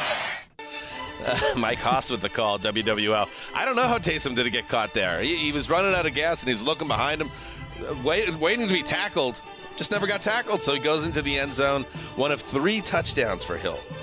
Taysom Hill still doing things, including that 60-yarder in the fourth quarter. He threw a touchdown pass. The Saints snap a 3-game losing streak, and they much-needed 39-32 win over the Seahawks. Greggy, Hill has always been a polarizing player, but in this game, he kind of saved their butts. He has been great this year. He has been the most consistent part of their offense. This isn't just a one-game thing. Now, 4 touchdowns in one game. Also went 1 for 1 as a passer, you mentioned, for a touchdown. So that's his 4th. That's pretty unique. But he's been very valuable for a really disjointed offense. And I know someone could come at me with some numbers, but it feels to me like practically every time Taysom Hill has come into a game this year, great things have happened. He's their only answer in the red zone. Defenses have not had an answer for him. He's just a great power runner, and he almost never throws the ball. So teams know he's going to run, and this offensive line has blown up holes for him, and he was crucial in finishing those drives. But he also was their kick returner because Deontay Hardy got hurt, and he had some pretty good kick returns. And, oh, by the way, when they're trying to seal the game, I think it was on a Kamara run, they had Taysom Hill in at fullback, and he blows open a huge hole, knocking out a Seahawks linebacker. It's like I was thinking about Chris Wesseling, and I was thinking about Mark in that first Taysom Hill year where you guys were fascinated by him and enjoying it, and this was like an ultimate Taysom Hill It's game. crazy It it came like in a post-Sean Payton universe, but I had that sandwich bet that one year where I think I said he would score 5 or more touchdowns, and there was an elongated journey to get to that. I mean, it almost happened all in one day here. Yeah, I remember there was that playoff game. I think it was a playoff loss where we were saying the best player was on the field was Taysom Hill. And it was just like, you don't like that stuff, but he was. But it's been like a meandering journey ever since for Hill. So, but to see him, carry this team, and Andy Dalton, Greg, what do we see from him? Because I know Jameis Winston has been now out a couple weeks, and it's very kind of murky, his timetable. Do you think Dalton is doing anything to hold on to this job? Yes. Or do you think it's his job? Yes, just because I think they're just going to see how it keeps going. He's been far from perfect in both these games. I think he looks similar to a week ago where he's a little late on a couple throws. He had a bad interception. They also dropped a couple passes. He wasn't like the answer, but everything makes a little more sense with him. And he also was playing without Jarvis Landry, was a surprise late inactive, without Michael Thomas, and then Chris Olave was concussed on a touchdown catch that was overturned, and they said it was a touchdown, but he slammed his head after possessing the ball. So they were in a tough spot here offensively, and to me, he's just a little more trustworthy, and I think is making more sense in terms of their offense. They needed 39 points today because their defense was not really stopping Geno too often. Then again, Dalton, set up some of those points with the bad pick. I mean, Geno with 3 touchdowns to 30-plus yards. I mean, I think Dan and I are just taking constant L's on the Geno front because... No, I'm playing the long game. But I'm waiting it out. But I'm concerned. At this point, there is no L. Right. The fact that he had a 5-game stretch like this is beyond anything anyone could have imagined. He's not supposed to be doing this. No. He genuinely looks great. He looks great, and it is one of the most bizarre developments of the NFL season. I'm taking the long game because that's the only choice I have at this point. It is the only choice you have. The short game isn't going to play. I said that I had washed myself of all critique and was willing just to see what he did before the season, and I am seeing it, and I'm kind of just stunned this is our reality. Dimes in this game. You mentioned 3 touchdowns, 268 yards. He did take like a sack at the end that was kind of an old, when they needed a touchdown drive late in the game that was tough for him to take, was kind of old. Geno held onto the ball, but his great throws in this game were next level. I mean, you have to kind of say, if you're just judging quarterback play on this season alone, he's got a pretty strong argument as a top 5 quarterback in the NFL this year. You're right. Right now, you're right. I would say maybe a true great quarterback would have rallied him to a win today. I didn't see the game, but they put up 32.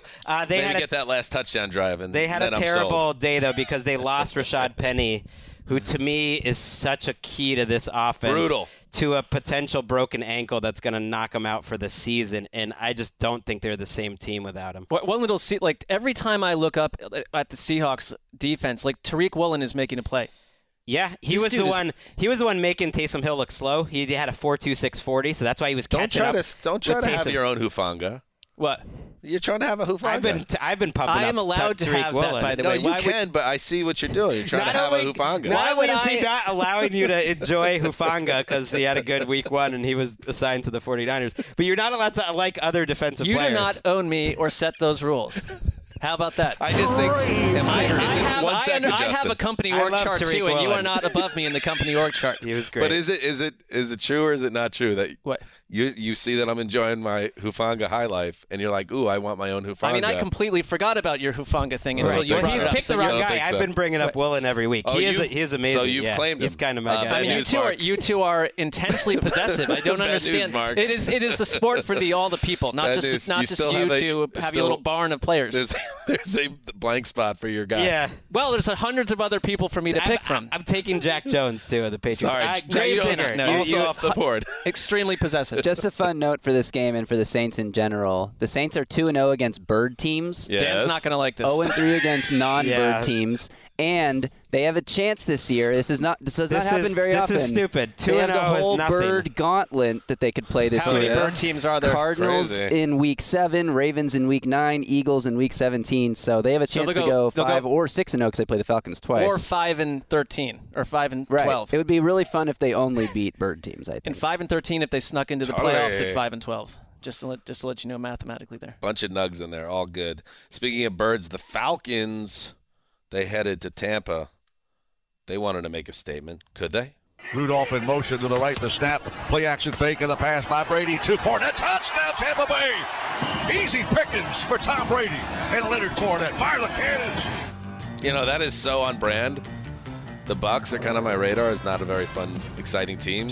We're doing like a dump pass to Lenny Fournette for the touchdown for the highlight. But that's what it is. But he deserves it. You know why? Lenny Fournette was a stud in this game.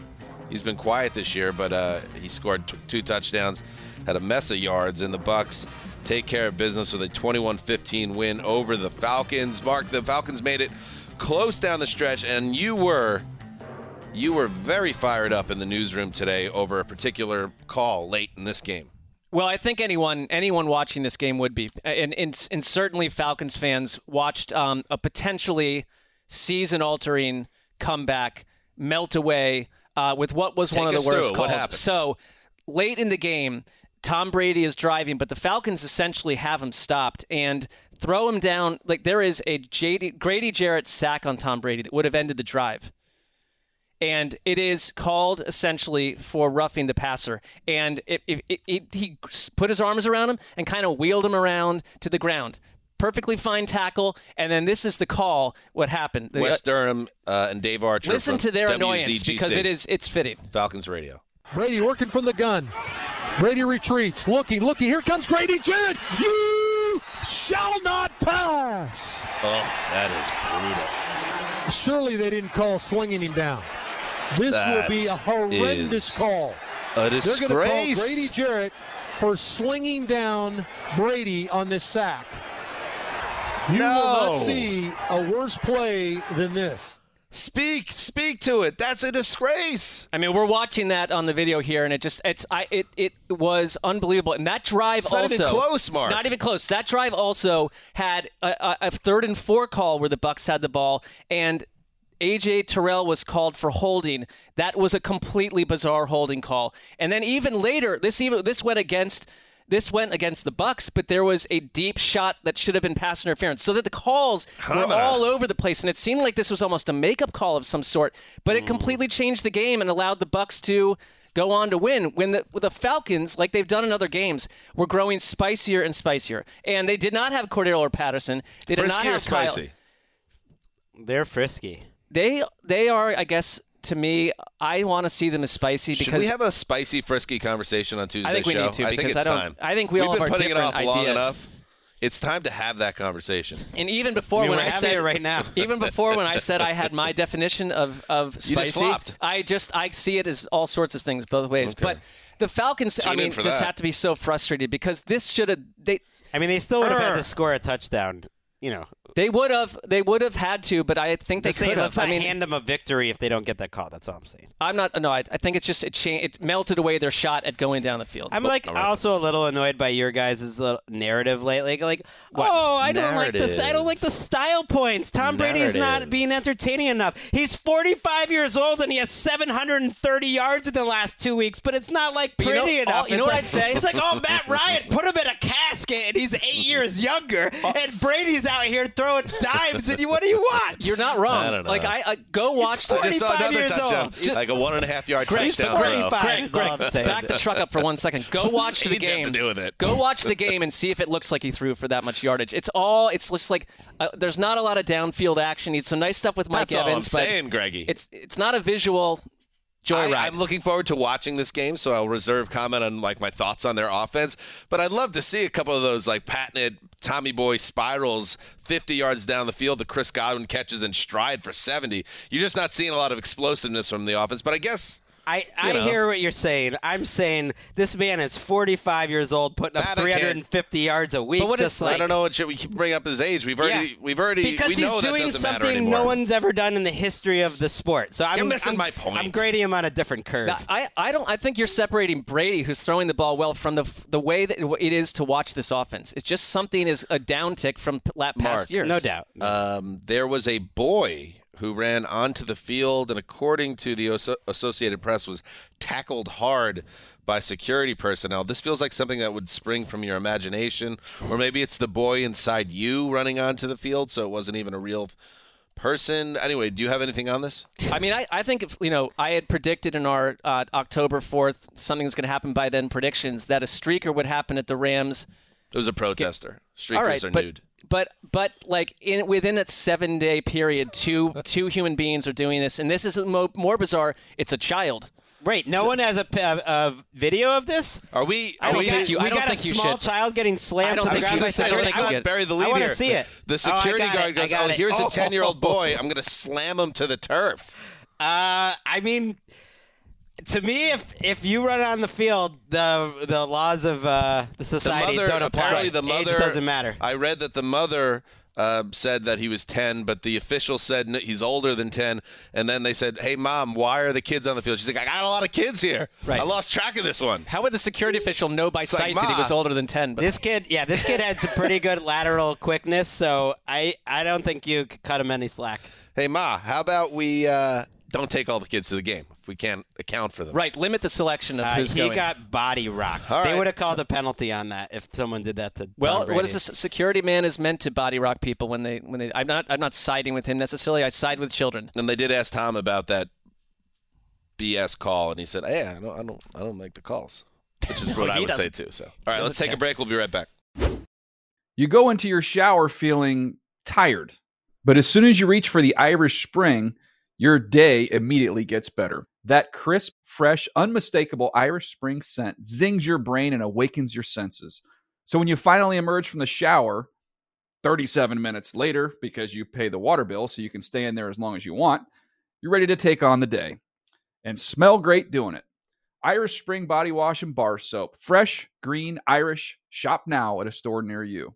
This is Colin Cowherd from The Herd with Colin Cowherd. Angie's List is now Angie, the nation's largest home service marketplace. They're here to help homeowners get all their jobs done well. Angie has helped over 150 million homeowners care for their homes. Whatever your home project, big, small, indoor, outdoor, come to Angie to connect with and hire skilled pros to get the job done well. Listen, I've got a couple of things in a bathroom in my house. Got to get it fixed. I don't have time, and I'm not good at it. Angie is. In just a few taps, in the Angie app or clicks on the site, you can have Angie tackle your home service project start to finish. With over 200,000 pros in their network, Angie makes it easy to research, compare, and hire pros to ensure a job done well. With 29 years of experience combined with new digital tools to simplify the process, Angie makes completing home projects really easy. Renters, you can use Angie too for moving, installations, or cleaning. Angie can even help with extremely specific projects. Just tell them what you need, and Angie will find the right solution for you. Get started at Angie.com. That's ANGI.com, or download the app today. Open a limited-time 11-month certificate at Kemba Financial Credit Union. At 5.25% APY, it's more than triple the national average, plus it's a safe and secure way to grow your money. Visit your local branch or kemba.org/CD for details. Offer expires May 31st, 2024. APY equals annual percentage yield. Restrictions apply. $500 minimum and $250,000 maximum deposit. Advantage status required. Comparison based on bank rate average. Federally insured by NCUA. All right, let's move on and check in with the team of ATN. They have to do something. Maybe. I mean, they did something. To Foxborough. Steady the hands, he takes the snap. He is going to look to play it out. He's chased by Judah. Going to the left. It's scooped up. Denver has it. Foot race to the 35-30. Denver's in the clear to the 10. End zone bound. High stepping, leaping, coming down with a touchdown, New England. There's the call by Bob Sochi and a sentient Powerade bottle. WBZ. You know, I don't know, man. I don't know. Kyle Duggar made a house call from 59 yards out. Ramondre Stevenson rushed for a career-high $161. And the Patriots mowed down the toothless Lions 29-0 at Foxborough. Oof. Greg, this is to the credit of Bill Belichick.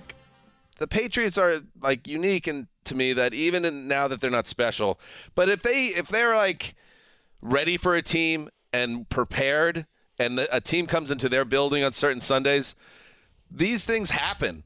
If Belichick has a team's number and has them cooked up, 30-0, 40-0, 50-0, always in play. It happens a couple times a year. Happen here. I think that's well put, and it speaks to the Patriots will still let other teams beat themselves. And I thought they were so close to doing that the last couple of weeks against two decent teams, the Packers and the Ravens.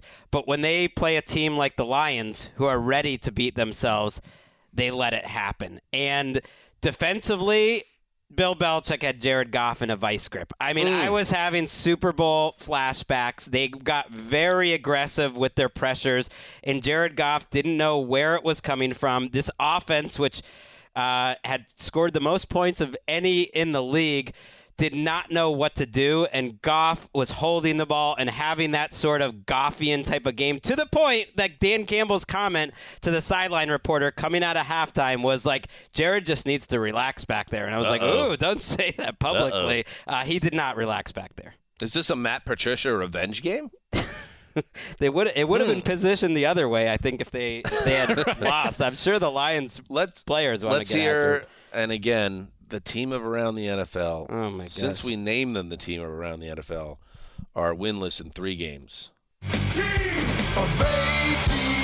me, it's about as bad as it gets. I mean, this is the worst. This is where we're at, and sometimes it's going to get bad before it gets better. And I believe we hit rock bottom, and so now the only place to go is back up. What is happening to you, Dan? Can I? Play the Vince McMahon one. The way it led right into Patricia was brilliant producing.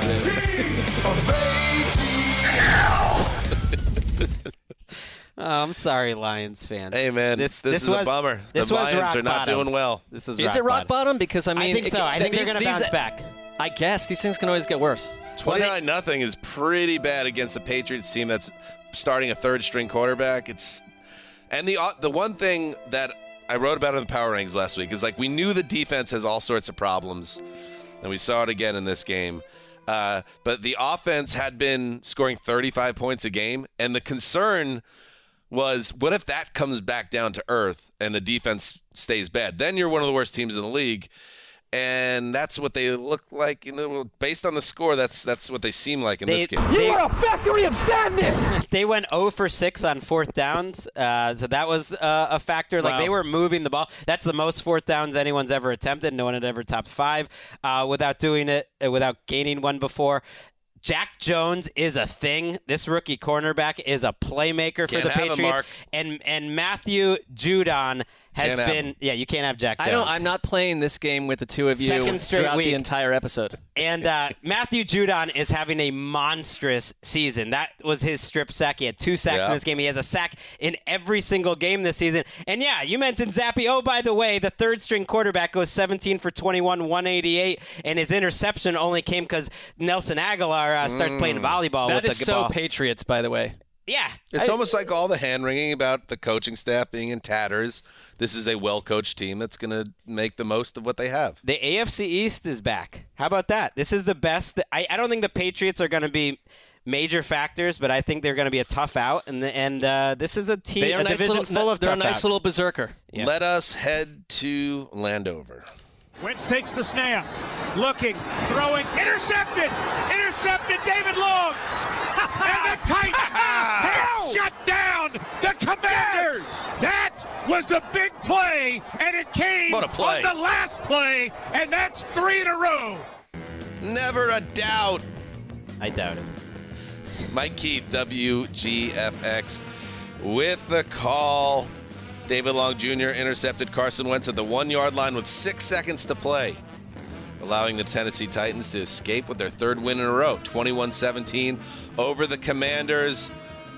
Gravedigger, you know what? Listen, don't look now, but all of a sudden Titans are in first place. Everybody else stinks. The AFC South seems to be in good order for you. But I'm sure you were white-knuckling this one with the rest of Titans Nation when Carson Wentz had them at the 1, right? Well, here's the thing. Carson Wentz had gone the entire game without making a mistake. So as a Titans fan, you're like, it's coming. Here comes the interception. I had locked up your Titans, and even I was standing next to Greggy in the newsroom. We were watching it, and I was like, no, he's going to botch us. He's Carson Wentz. It's coming. It's coming. And after he nearly threw one pick, then he threw the one that iced the game. On the next play, yep. And this was a pretty ugly game overall, I feel like. Lots of sacks, lots of holding penalties, both offenses struggling to move the ball. Titans score 7 points in the second half, which is the most points they've scored in the second half since week 1. So that was an improvement, I guess. Both teams really banged up on the offensive line, so it felt like both quarterbacks were under pressure the entire game. And that was just it's not fun to watch. I'm going to check right now in real time. Did these teams combine for 600 total yards of offense? Here we go. Yes, because drum roll, for the fourth game in a row, the Titans allowed a 300-yard passer, which is the longest streak in franchise history to allow a 300-yard passer. This is such a Titans game. You get outgained by 140 against the Commanders, but you get out of there. That really was a great play at the end. But I don't think it's a rule just because you can get 4 plays that you have to throw the ball 4 straight plays because it's Carson Wentz throwing the ball. I know they don't have a timeout. They had 18 seconds when they were set up at 1st and goal on the 1. You could have put Carson Wentz in sort of a run-pass option situation and get him out on the edge on 1st down. And even if he gets stuck in bounds and makes a bad decision, you can still get up to the line. Like when he was throwing the ball, it was just waiting for the interception. Yeah. Well, it reminds me of also like the Thursday night game, the way that ended with Russell Wilson in straight shotgun with nobody in motion, no run-pass option, and you just kind of like put yourself in a tougher situation. And with Wentz, it's like, why give him so many chances to mess with you where he's a big guy. Like, head towards the goal line. Good things could happen. But that Shooky, I guess, not Shooky, Gravedigger, I think the issue that definitely not Shooky I would have here is 241 total yards for the Titans, less than 4 yards per play. Derrick Henry looks like Derrick Henry. The big dog is still the big dog. Everything else still seems like a lot of work needs to be done. I came out of this game thinking that the only playmaker the Titans have on offense is Derrick Henry, and I kind of felt that way going in, but after the game, it's just so clear. They are passing him the ball more, and they had a brilliant screenplay set up to him where Tannehill made a nice throw through traffic to get it to him. And then on the next play, they faked a screen to Henry and came back to Dontrell Hilliard on the other side, who ran into the end zone, which was a nice play. The game-winning play for the Titans was a downfield strike to Nick Westbrook-Akina, which was like the 4th longest play air yards attempt of the season by any team. And it was a weird play because the cornerback for Washington just like stopped covering Westbrook like midway down the field. Like, I don't know what he was looking at. I would like to know why in the middle of my Saturday I receive a text with Jessica sitting in my seat here in the studio with an announcement suggesting that she's replacing me on the show because Justin's visiting the building with family and making plans for the future and the production. Well, we had a friends and family visit. That's a cool thing that the NFL office allows us to do on Saturdays. So I don't think Mark has a problem with that specifically. That part seems nice for you. Yeah, so I brought my parents and Jessica and a couple that are friends with my parents that I've known my whole life here to see the studio. That's wonderful. See what I do. Are you at all concerned, Graver, that she missed Mark so much she had to like get into a place where she could physically touch something he had touched once? That's a fair question. That's an apt query by Greg. I wasn't until you brought that up. No, I'm not. The Commanders were 1 of 11 on 3rd down, including that interception. They're last in the NFC East, and And their first 3rd down conversion was on that 2-minute drive. The old Zeuser got a little lucky there at the end. Not as lucky as our Eagles lockers. Come on. No. By the way, speaking of locks, so Zeuser's 4-1, alone in first place, and the Wessling brothers. Who did they lock? They locked the Rams. Yeah, you know what? Oh, wow. Can we just go over something here? Now I'm thinking about it. Nick's message that we played in the Thursday show. Very confident. Yeah. In the message, he mentioned that his brother Mike old Zeuser fan, wanted to pick the Jets. Jets won. Phil Wessling wanted to pick the Chargers. Ooh, good Chargers won.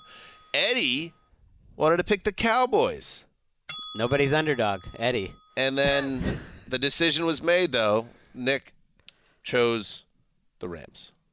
You blew it! Isn't it maybe time for Nick to, almost as a penalty, to give up the video duties and the message to the show on Thursday? I think he should be penalized, because if you go back to the listener and listen to the Thursday show, there is certainly an aura of hubris. He made fun of Eddie. He right, says Eddie's famous for bad decisions, so I'm just going to flip the pick and take the other team. There was no committee work. He just sort of slammed them all down and shoved them aside, and then he created the only loss possible. And then he goes on Twitter and he tried to make a statement. This loss is 100% on me. Yeah, we know. We were there when you made the pick. Of course it's on you. Like the quarterback that throws it right to the linebacker is tapping his chest as he goes back to the sideline. We know, bro. We knew that the Charlotte football team, the Carolina Panthers, would have a hard time of it on Sunday, and sure enough, that's how it played out. Baker out of the shotgun, four-man pressure, throws too high, intercepted. Emmanuel Mosley running back the other way, cuts inside, 10, 5, Mosley, touchdown! E-Man with a house call. Greg Papa with a call. KNBR. Emmanuel Mosley returned that interception from Baker Mayfield, 41 yards for the score, and the Niners coasted to a 37-15 win over the Panthers. And I wonder if Matt Rule, by the time people are listening to this, still has a job, because this is another non-competitive effort at home. The team is now 11-27 under Rule, and you just get the feeling it's getting close for Rule now. So the Niners kind of just took care of business in this game, guys. Somebody had to watch it. I watched it. They didn't jump off the page to me or jump off the screen. Garoppolo threw for 253 and 2 touchdowns. Jeff Wilson ran for 120 yards and a touchdown. It was a mismatch here, and Carolina just can't get anything going on offense. Baker, near the end of the second quarter, suffered an ankle injury and was walking around in a boot after the game. And the only thing worse than Baker this season, Mark, would be the idea of playing Baker when has no mobility. It just goes from bad for worse for Carolina and for the Niners and for Gravedigger, who locked up the Niners. Sometimes you just take care of business, check the box yourself. No, it's a and move on. workmanlike day by the Niners and a lock for Gravedigger. I find the Baker Mayfield journey about as depressing as it gets. I find the dark energy around the Panthers inexcusable. A lot of it has to just do with the way they've handled this quarterback situation for years. It's somehow gotten worse and worse and worse. And this version of Baker Mayfield, I mean, look, there have been no illusions on my behalf with Baker Mayfield that he was a top 10 quarterback for a long, long time. But we have seen versions of Baker Mayfield, throws that he's made in the past, streaks he's been on, games like in 2020 when he was a pretty flawless quarterback down the stretch. That player, that person is gone right now. And the Panthers, as part of that, are completely floating. This is one of the hardest teams to watch in the league. I call this an empty restaurant game. You know how it's really depressing to eat in an empty restaurant? Yeah. You got the staff there, and it just seems sad because the place isn't doing well. Watching the Panthers right now with the head coach situation and knowing that the fan base is turned against the quarterback who's not playing well, and they don't even really have someone to turn to. PJ Walker got some snaps in garbage time here. It's just a bad scene they left for the Panthers too, right now. Late in that game, I saw some tweets and some pictures, just like 49ers fans were still there, Panthers fans were not, and that sort of image often does happen on your last day as coach. It's too bad for the 49ers that they were struck again by more really significant injuries in this game. Emmanuel Mosley is believed to have suffered a torn ACL, and I really think that one huge difference this year is their secondary has been better. Charvarius Ward has been a fantastic pickup, and Mosley's been a rock-solid cornerback right next to him, and I think they're going to lose him for the year. Robbie Gould got hurt. Jimmy Ward broke his hand. Nick Bosa got hurt. Jimmy Ward had hurt like 207 times. Right, in he the can last probably 3 years. he can come back from that, and it's too bad because otherwise there's a lot of positives for this game. They ran the ball well. They had 3 or 4 long offensive drives, which they actually haven't done all year. So against a decent defense, it was a great game for them, but just more injuries. All right, let's take a break and we'll be right back. You go into your shower feeling tired, but as soon as you reach for the Irish Spring, your day immediately gets better. That crisp, fresh, unmistakable Irish Spring scent zings your brain and awakens your senses. So when you finally emerge from the shower, 37 minutes later, because you pay the water bill so you can stay in there as long as you want, you're ready to take on the day. And smell great doing it. Irish Spring Body Wash and Bar Soap. Fresh, green, Irish. Shop now at a store near you.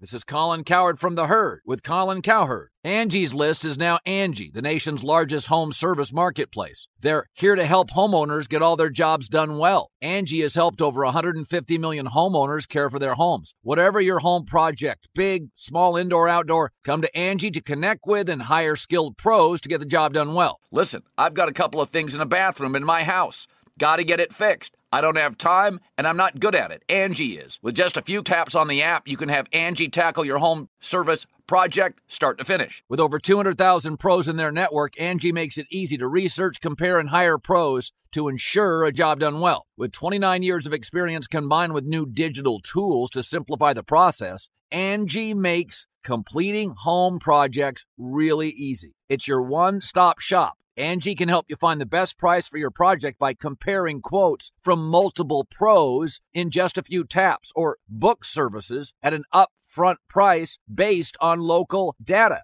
They get the difficulties that can come with home projects. They get it. Why not make it as simple as possible? Get started at Angie.com. That's ANGI.com, or download the app today. Open a limited-time 11-month certificate at Kemba Financial Credit Union. At 5.25% APY, it's more than triple the national average, plus it's a safe and secure way to grow your money. Visit your local branch or kemba.org/cb for details. Offer expires May 31st, 2024. APY equals annual percentage yield. Restrictions apply. $500 minimum and $250,000 maximum deposit. Advantage status required. Comparison based on bank rate average. Federally insured by NCUA. All right. The Packers went down.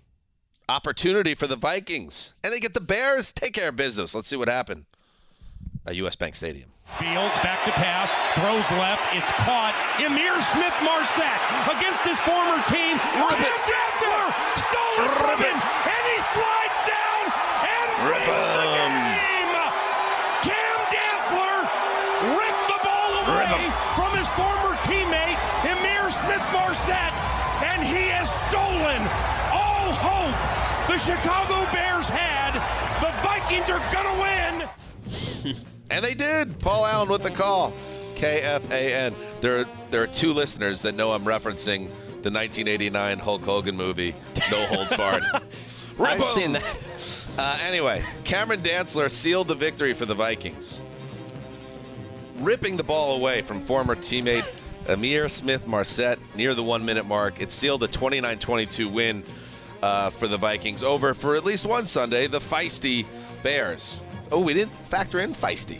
That could be a third Frisky, category. feisty, spicy. We should do tiers, I think. I mean, feisty is my least intriguing of the bunch. I think we all are in agreement on that. That's but fair. it's a step. But anyway, Mark, so this game was interesting because it wasn't interesting. The Vikings were cruising, and then as the Vikings do, they let the opponent back in. I'm going to step in here for Mark because I was assigned to this game, and I enjoyed it. I watched it in the late window. Why does the paperwork say otherwise?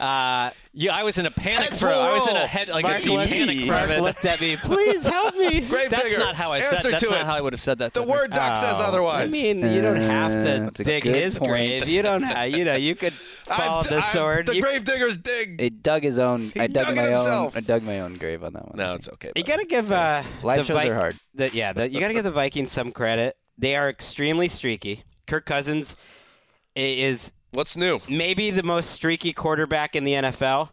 In general, he can get on hot streaks where he's incredible. Started, 17 for 17 in this game, some beautiful touch passes, and then they can go through total quiet periods. But you got to admit, when they've absolutely needed a drive this season, they've gotten it.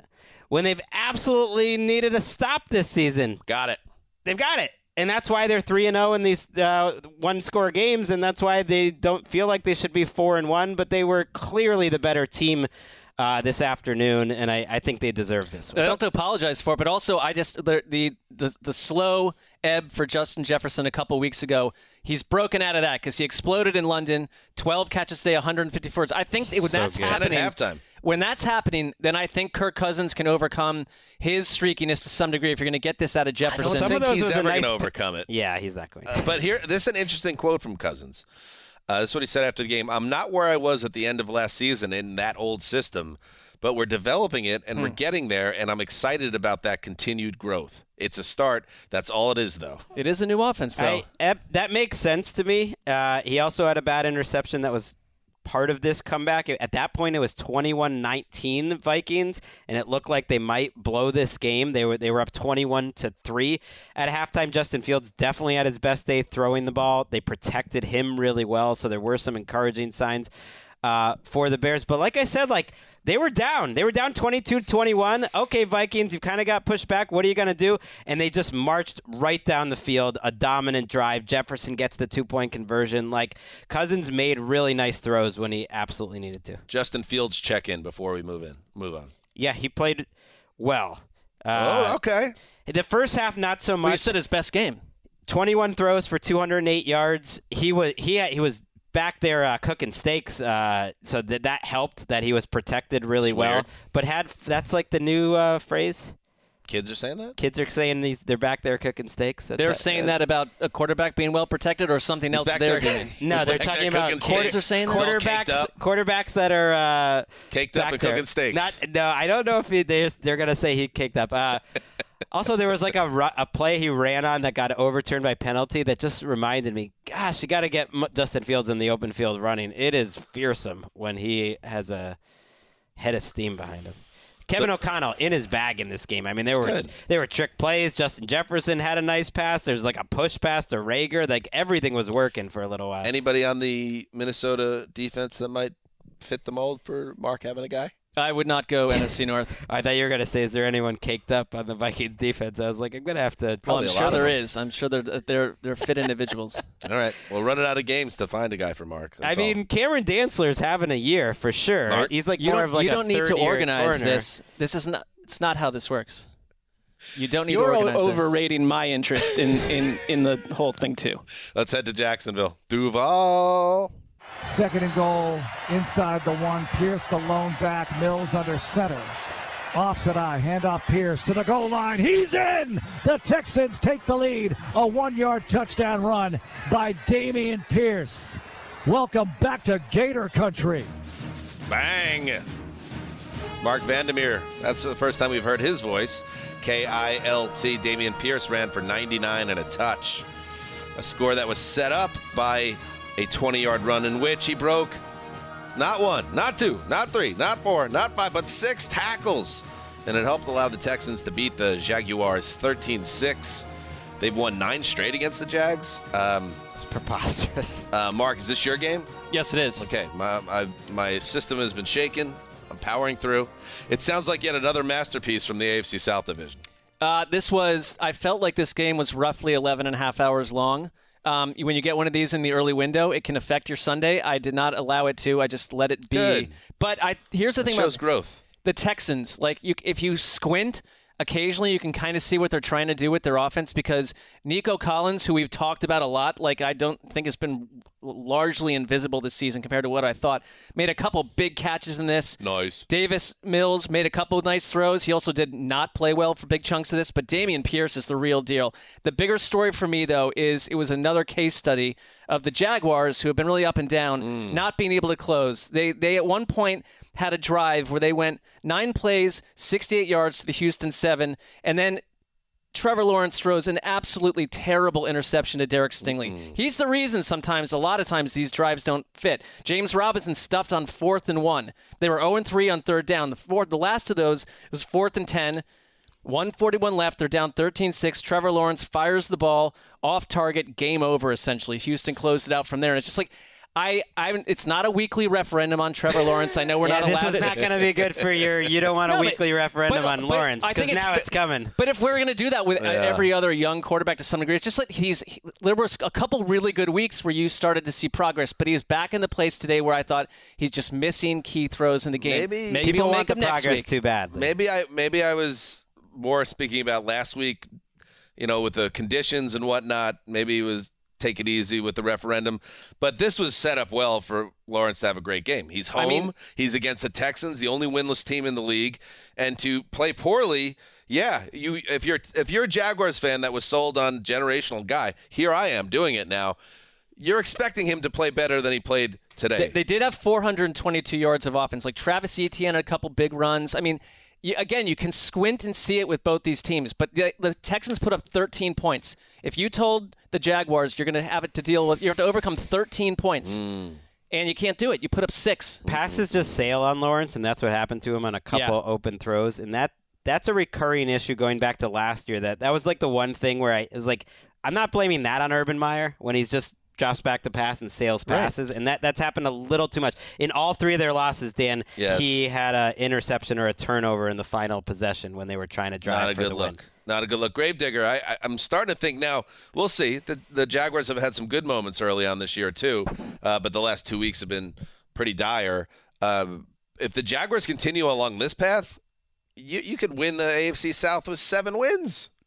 Well, today the Colts Colts win it 3 weeks from now. Colts are back in second place. Just like we all expected preseason, the Jaguars 3rd, Texans 4th, like everything that happened in the first 3 weeks. We kind of needed the Jaguars to take that step, and we were all feeling like that was going to happen, and now you're right back to wondering if they're still the Jaguars. And now the Colts play the Jaguars next week, and then the Colts go to Tennessee That's gonna be week ugly. 7. And now we've got the rarest of all rare things. We've got some trade breaking news during the show. Trade on a Sunday night, Justin Graver. Breaking news. Connected to these 2 teams? That would be even more amazing. I wish. But the Browns are acquiring former Pro Bowl linebacker Deion Jones from the Falcons in exchange for a late-round draft pick. Problem solved. They have injury issues at linebacker. I mean, and they're getting run over like they are. So Deion Jones, who we talked about throughout the summer, is he going to get moved or cut?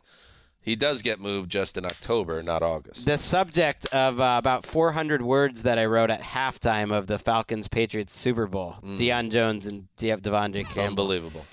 There you go, Mark. What? In what way? I don't know. You have maybe Deion Jones will tap into the fountain of youth and be that game changer he was. Maybe once he upon will. a time. I just like the idea that they went home after the game and they're making a trade on a Sunday night. Trade. Never seen that.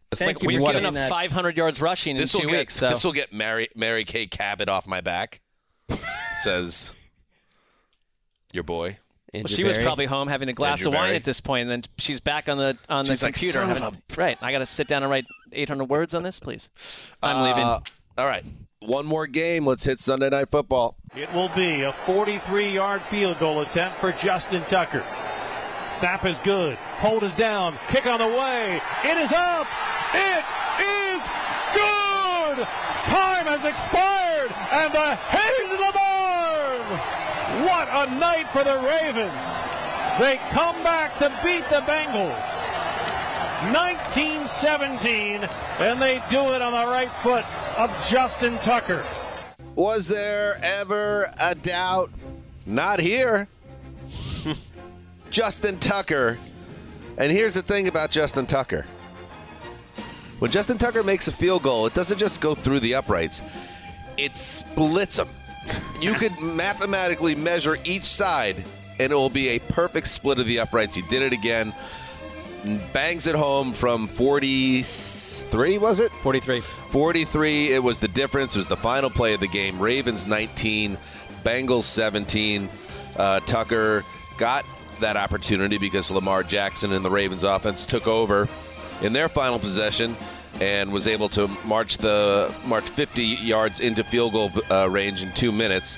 And that came after, Mark, Joe Burrow, with T. Higgins sidelined with a knee issue and an inability to tack downfield, still put together a 13-play, 75-yard drive that gave Cincinnati the lead briefly, but they couldn't hold on. So Cincinnati 2-3, Baltimore 3-2. To me, a very AFC North game.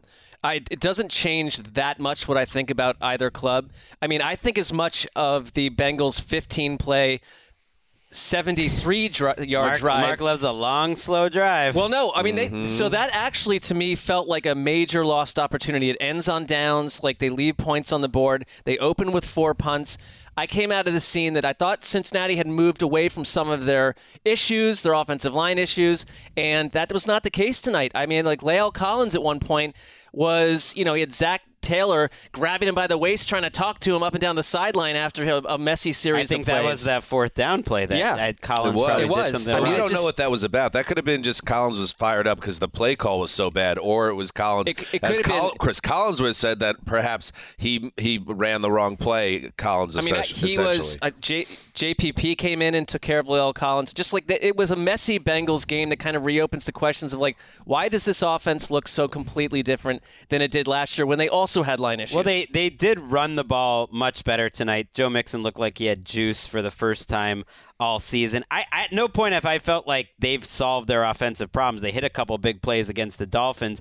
The Ravens, on the other hand, though, I think are solving their defensive problems really since Marcus Peters got healthy and back in the lineup. They've been pretty competent now the last couple of weeks, and this was Lamar Jackson's worst game of the season. I don't even think there's a question. And yet, when he gets the ball at the end, that drive is 2 quick throws to Mark Andrews, and then Lamar running the ball 4 out of 5 times. He is a unique problem. Yeah, you can start backing up your defense. It was like they're putting 7 defensive backs on the field on that last drive, and Lamar just runs up the gut. And if he didn't get tripped up by his buddy Duvernay, he might have run in for a touchdown. Yeah, and John Harbaugh obviously took a ton of heat for his decision to go for the touchdown against Buffalo on 4th down. It didn't work out, and then they lose that game. In this game, leading into the game-winning possession, Baltimore's previous possession, they had marched to essentially, the goal line? They were inside the 10-yard line? They were at the 3. They were at the 3-yard line, a 4th and about half a yard. And in that case, they decide to try to draw Cincinnati off sides and kick the field goal. So I think Harbaugh got it wrong both weeks. I think he should have kicked the field goal in week 4 and went for the touchdown in week 5. He doesn't. It ends up not costing him. But if it did, it would have been another post-game press conference where Harbaugh's taking a ton of heat. But thank God for Justin Tucker, because that's part of the greatness of Tucker. And everybody, Dan's always on one about the kickers and all this on the show. But like with Tucker, people need to understand that this is... You are Dan. This is one of the great players in NFL history doing his thing. So when you take over down 1 point, all we need to do is get within 55, even he hit a 58-yarder in this game as well, Justin Tucker. Just give him a chance and you'll win, and there's no other team that has that weapon. When there's teams this week especially that have the opposite of that. The Browns lost a game on a missed, botched last-second field goal. The Cardinals went down in flames because of it. I mean, there's backup and incompetent kicking happening McPherson all almost over the missed place. The extra point. He hit it over there. And you were right that McPherson is it's not been his money for him this season. It's been a little bit more of a challenge. Tucker never has those slumps. Right, and I think it's just a massive win for the Ravens. It's a bigger win for the Ravens than it would have been, than it is a loss for the Bengals, just because the way this season's gone. They've looked like a good team this year, but the way that they've lost those 2 games, coughing up big leads, and they were up 10-0 in this game too, and Lamar had an ugly interception, which really changed the game, and then he missed 2 wide open deep shots early in the second half. So it's the second one was a layup, the right. second of the 2. So it was just a game they would have been kicking themselves big time, especially after the Bengals swept them a year ago. So to pull it out, I think it just calms this season down for them, a season that they just keep having injury problems. Marcus Williams left this game, but having Ronnie Stanley back for this game and looking almost like a different player, like he lost a lot of weight, sure looked like. They kind of rotated him in and out of the lineup. Yeah, he was in that, but it's just like some good signs for them. J.K. Dobbins ran hard tonight. Some good signs. And if you're the Bengals and you're going to try a Philly special, get your act together. Well, that was the second time today where a Philly special was drawn up and failed. In the London game, a nice job by the Bellinger to react to that instead of throwing an interception or even throwing it away. He managed to score on the ground. It's just not that special play to me anymore. It's kind of it's just become part of like the NFL. All I was doing was Philly not so special. All I was doing was just setting you up to give your little rigmarole about one of the greatest plays in Super Bowl history. Well, for listeners who have joined the show at some point in the last 4 years now, and we do have a lot of new listeners. Shout out to the new listeners. Unbelievable. I mean, it's hard to keep up with some of these inside jokes. Am I right? Mark once predicted that the Eagles would have a play that would have a nickname that would in be the Super Bowl even bigger than the helmet catch, and it ended up being the Philly special, one of the top probably 10 plays in Super Bowl history. A great name. Top 15. Top 15. Top 15. Maybe top 20. I mean, there was a lot more to play in that game at that point. Who are the it was like to end I'm the first half. Right now. It was like, oh, what a classic second quarter play. It's an utter. It didn't top the helmet catch, and ultimately you lost. That's bad beat. That is simply because we're just it's a 3-person committee that I'll be outvoted on over and over on idiotic tangents like this. Anyway, before we say goodbye, we mentioned, Justin, you came to the studio with your family and your lovely girlfriend, Jessica. There was some type of text dispatch that you wanted to share, or I'm asking you to share? Yeah, so I just sort of texted her. I was like, oh, haha, Greg was just asking me if I was concerned about Jessica missing Mark, and she said, ha, ha, ha, I miss those guys, but I miss Dan the most. She said that. I don't know if she's being serious or... Tell her I miss her. I will. That's not the headline here. What?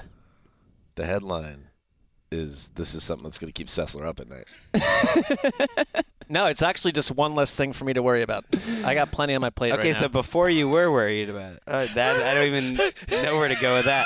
Mark had made plans while we were in London to hang out with Jessica once he came back to the States. Sure. But I'm not subtle. I'm pretty sure I was included in those. You were pretty sure. One-on-one, and also I'm not even sure if that's factual. Justin, but it was not one-on-one. you weren't certain though that you were involved in the plan, right? I was not certain. No, it was a conversation they had. Did you ever? I don't know if this is getting too personal, but you've opened this door. Justin, did you ever hang out with her ex, like the three of you guys?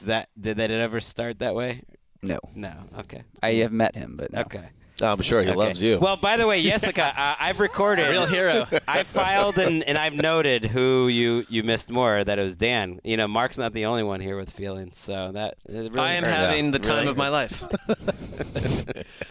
Good stuff. All right. Well, that's just a nice W. You get a W with the Jets. And then you get a W with Jessica, and it's like, what else?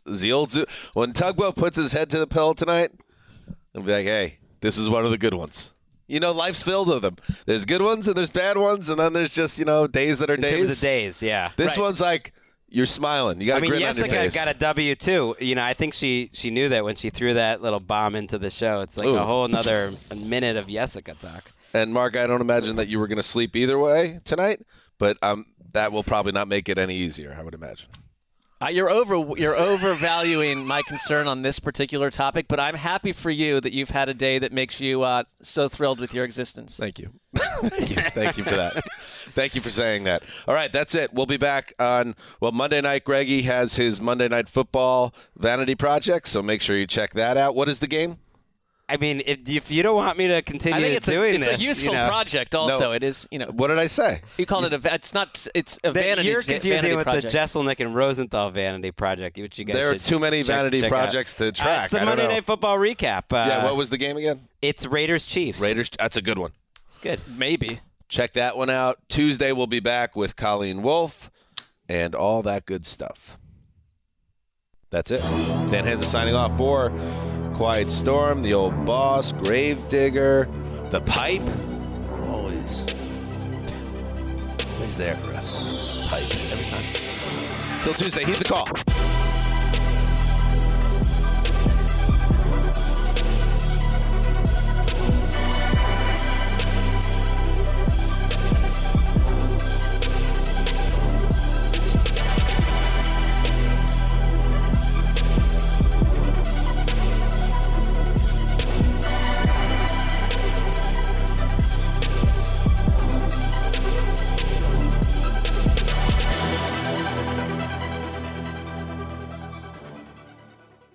You go into your shower feeling tired, but as soon as you reach for the Irish Spring, your day immediately gets better. That crisp, fresh, unmistakable Irish Spring scent zings your brain and awakens your senses. So when you finally emerge from the shower 37 minutes later, because you pay the water bill so you can stay in there as long as you want, you're ready to take on the day and smell great doing it. Irish Spring Body Wash and Bar Soap. Fresh, green, Irish. Shop now at a store near you. Open a limited-time 11-month certificate at Kemba Financial Credit Union. At 5.25% APY, it's more than triple the national average, plus it's a safe and secure way to grow your money. Visit your local branch or kemba.org/cb for details. Offer expires May 31st, 2024. APY equals annual percentage yield. Restrictions apply. $500 minimum and $250,000 maximum deposit. Advantage status required. Comparison based on bank rate average. Federally insured by NCUA. Live Nation presents Concert Week. Now through May 14th, get $25 tickets to over 5,000 shows. That's up to 75% off a summer full of your favorite artists like 21 Savage, Alanis Morissette, Cage the Elephant, Celeste Barber, Dierks Bentley, Fade, Hootie and the Blowfish, Janet Jackson, Kidz Bop Kids, Meghan Trainor, Bissell Pluma, Sarah McLachlan. Get tickets to more than 5,000 summer shows for just $25. Until now through May 14th. Visit LiveNation.com/Concert Week to learn more and plan your summer with Sean Paul, Sum 41, 30 Seconds to Mars, and Two Door Cinema Club.